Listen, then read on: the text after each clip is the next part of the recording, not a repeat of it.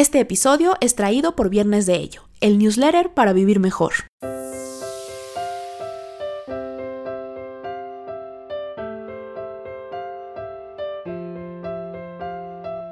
Descubre qué hay detrás de tus emociones, atrévete a perseguir tus sueños y a disfrutar el momento. Esto es Para Vivir Mejor, con Yusel Cuevas.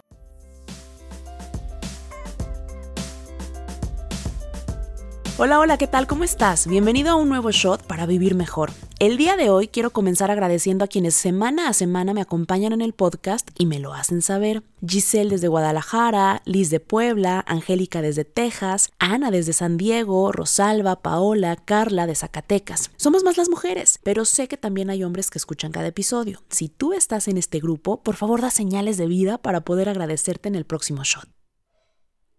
El día de hoy he preparado para ti un tema que me emociona lanzar, porque sé que todos nos hemos enfrentado a un truene y que a veces, francamente, no sabemos cómo manejarlo. En serio, a todos nos ha pasado. Este episodio es para ti si has tomado la decisión de terminar definitivamente esa relación. Mi máxima es que luego de un derrumbe, ningún edificio vuelve a ser el mismo, pero cualquiera puede ser mejor. Y para muchos, el fin de una relación es equiparable a un derrumbe.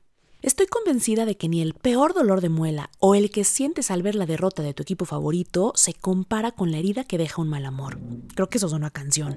Seguro entiendes la idea.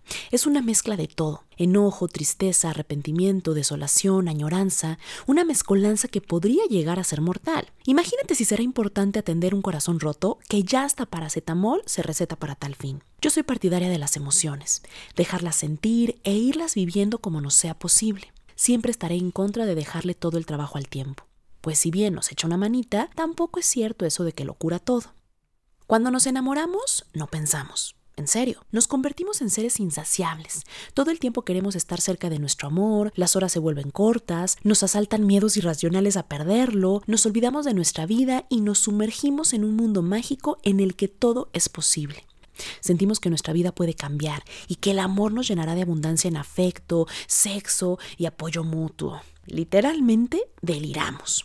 Nuestro cerebro funciona igual que el de una persona con psicosis. No vemos la realidad y nos engañamos creyendo que él o ella son perfectos.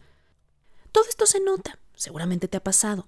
Te enamoras de alguien y es justamente en ese momento cuando medio mundo te empieza a tirar la onda. Y es que todos te ven más guapa o más guapo, con los ojos más brillantes, con la piel y el pelo más bonitos, con toda la felicidad del mundo desbordando y una sonrisa que no se desdibuja de tu rostro. El amor también se nota en nuestro estado de ánimo, la generosidad y la simpatía a la hora de relacionarnos con los demás, quienes muy probablemente se sorprenden con nuestras ganas de ayudar, de ser amables, de regalar besos y abrazos por todos lados, porque el amor se contagia y hay tanta dosis de serotonina, adrenalina, dopamina y oxitocina en nuestro cuerpo que sobra para repartirlo por todo el mundo. Sí, muy bonito todo. En nuestro cerebro, el amor funciona literalmente como una droga. Se activan los circuitos neuronales y los neurotransmisores implicados en la adicción aparecen. A veces nuestra mente juega en contra y busca el placer inmediato. ¿Adivinaste? El amor provoca muchísimo placer a nuestro cerebro.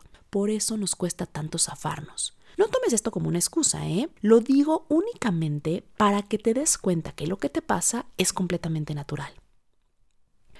El amor también es una cuestión física y química. Todos, en serio, todos necesitamos encontrar amor en los ojos que nos miran y los abrazos que nos dan. Necesitamos sonrisas amables y gestos de cariño. No podemos sobrevivir sin el afecto de los demás. Es por eso que las relaciones que mantenemos son las que le dan sentido a nuestras vidas y la principal fuente de felicidad y de sufrimiento. Y aquí es donde comienzo a hablar de desamor.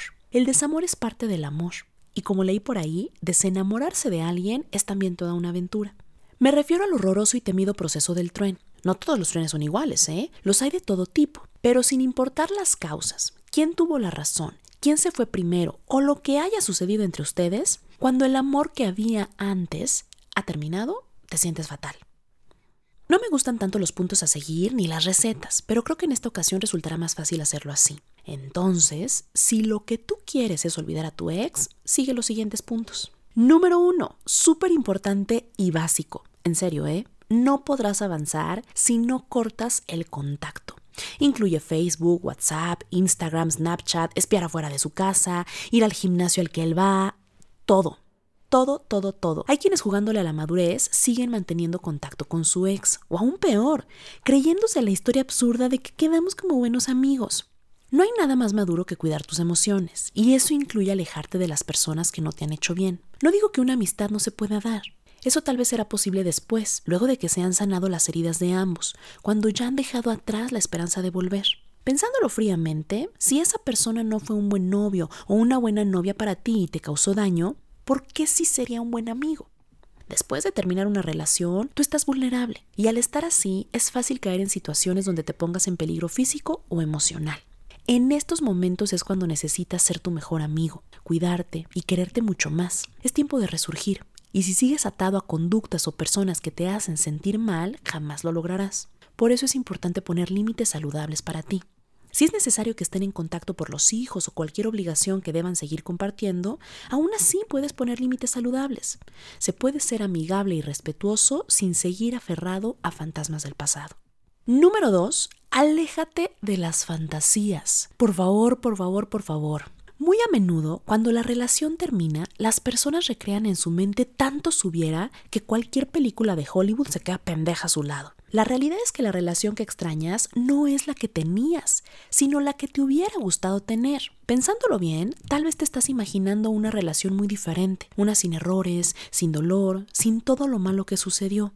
Entonces, escucha esto, el dolor es por la relación que tienes en tu mente, lo que anhelabas, y que tal vez sí, en algún momento pudieron construir, pero que a final de cuentas no pudieron mantener. Si tu mente te hace una mala jugada y comienzas a recordar solo lo bueno del otro, tú oblígala a recordar también lo malo, que vea quién manda. Haz una lista con todo lo malo que hubo, tanto en ella o él como en la relación. De esta forma tendrás una imagen mucho más real y te irás alejando de las fantasías. Aun cuando el enojo puede funcionar para mantenerte alejado de la otra persona o de las ideas románticas que pudieran aparecer, no se trata de que permanezcas así siempre, sino de que te des cuenta y recuerdes más fácilmente el por qué la relación terminó. Número 3. Súper importante también. Perdonar no es lo mismo olvidar. Cuando te aferras al pasado debido al rencor que pudieras estar sintiendo, se arruina tu futuro. No quiero sonar moralista y decir que debes perdonar para seguir, porque tú serás el único en decidir, según cómo te sientas, cuál es el mejor momento para perdonar, cuál es el momento ideal. Sin embargo, quedarte atado al pasado, pues justamente te deja atado al pasado. Debiera llegar el momento en que puedas seguir, sentirte tranquilo con lo que fue, satisfecho de la relación que tuvieron y en paz con lo que no pudo ser. Sí, aquí es el momento en el que se agradece lo que hubo y se suelta lo que no fue. Suena a cliché, pero ¡ay, qué bien se siente cuando podemos hacerlo por fin! Para lograrlo, tendrás que ser muy objetivo, ver lo que en realidad sucedió, quién eres y qué quieres ahora en tu vida. Ver a la otra persona y a ti mismo con virtudes y defectos, aceptando lo bueno y lo malo. Verlo completo te ayudará a seguir adelante. Esto es parte del perdón que tal vez debas otorgarte a ti mismo. A veces, la incertidumbre de lo que hubiera podido ser no nos deja estar en paz, creyendo que si hubiéramos hecho las cosas diferentes, otra cosa hubiera sido. Pero créeme, cuando das todo cuanto pudiste, cuando eres fiel a ti mismo y das rienda suelta a tu capacidad de amar, no tendrás nada de qué arrepentirte. Número 4. Quiérete más a ti mismo. Para una relación sana se necesitan dos personas sanas. Y si tú andabas por la vida con algunos issues a cuestas, es muy probable que luego de cada ruptura estos se agranden. Ve esta como la oportunidad para crecer personalmente, para quererte más y hacer de tu vida lo que siempre has querido. Pide ayuda a tus amigos o a tu familia. Estar acompañado y haciendo cosas que disfrutes siempre será una buena opción para sentirte mejor. No estoy diciendo que te vayas de antro y acabes con la bodega de licor, pues esto más que sanarte te dejará peor. Lo mismo sucede para quien aplica lo de un clavo saca otro clavo. Imagina la inseguridad y la terrible soledad que debe estar sintiendo alguien para ir de una relación a otra con tal ansiedad. Si crees que necesitas ayuda profesional, no tengas miedo a pedirla. Ir a terapia es lo más natural hoy en día. Es como ir al dentista o al oftalmólogo. A veces necesitamos la ayuda profesional que nos puede dar una persona imparcial y con conocimiento sobre el tema. Tú pasarás por un duelo, y como su nombre lo indica, el dolor se presentará tarde o temprano. También el enojo, la depresión. Así que si necesitas de alguien que te ayude a pasar por esta etapa, o bien de una vez por todas curar aquellas viejas heridas que has intentado ocultar desde hace tiempo, no lo pienses más y haz tu cita. Número 5, y por favor remárcalo con marcatextos. El amor no es el villano de la historia. El amor no es malo. En serio, de veras que no. Sí, duele y es un hijo de la chingada a veces, pero solo a veces, y dependiendo cómo lo tratemos. Dijo mi hermano un día: Yusel, no porque un plátano te haya salido podrido, quiere decir que todos los plátanos van a estar iguales. Y tuvo mucha razón. El amor no tiene la culpa de que en ese momento yo haya decidido poner mis emociones en un plátano tan dañado. Seguro lo has leído por ahí, o alguien te lo ha dicho. Créelo, es cierto. El amor más importante es el amor propio. Si andas enfermo de tu autoestima, jamás vas a poder relacionarte de una forma saludable con los demás, porque no puedes ni siquiera relacionarte saludablemente contigo mismo. Buscarás compensar en el otro carencias propias. Irás de relación en relación debido a la incapacidad de llenar ese gran vacío que hay en ti. Intentarás controlar y manipular al otro como muestra de tus propias inseguridades. Decirle adiós a alguien es un proceso que, dependiendo cómo hayas vivido o imaginado la relación, tendrás que vivir con lo que tienes. Hay cosas completamente naturales, como el enojo, la tristeza, no podértelo sacar de la mente, las ganas de querer volver, pero cuando tu decisión es firme y tú eres fuerte, siempre puedes salir de ahí. Recuerda, se trata de cuidarte. Aléjate del alcohol y las canciones románticas si eso te ocasiona sufrimiento. Tira todo lo que te recuerde el pasado juntos. La verdad es que no necesitas ninguna fotografía, pues los recuerdos mentales que puedas guardar serán suficientes para después. No uses a otras personas para intentar vengarte o distraerte. Incluso entre los corazones rotos hay niveles. Las crisis siempre nos empujan al movimiento. Depende completamente de ti resistir estas crisis y sacar lo mejor posible de la situación. Recuerda, luego de un derrumbe, ningún edificio vuelve a ser el mismo, pero cualquiera puede ser mejor. Gracias por acompañarme. Recuerda contarme que has escuchado este episodio. Me encantará tener noticias tuyas. Nos escuchamos la próxima.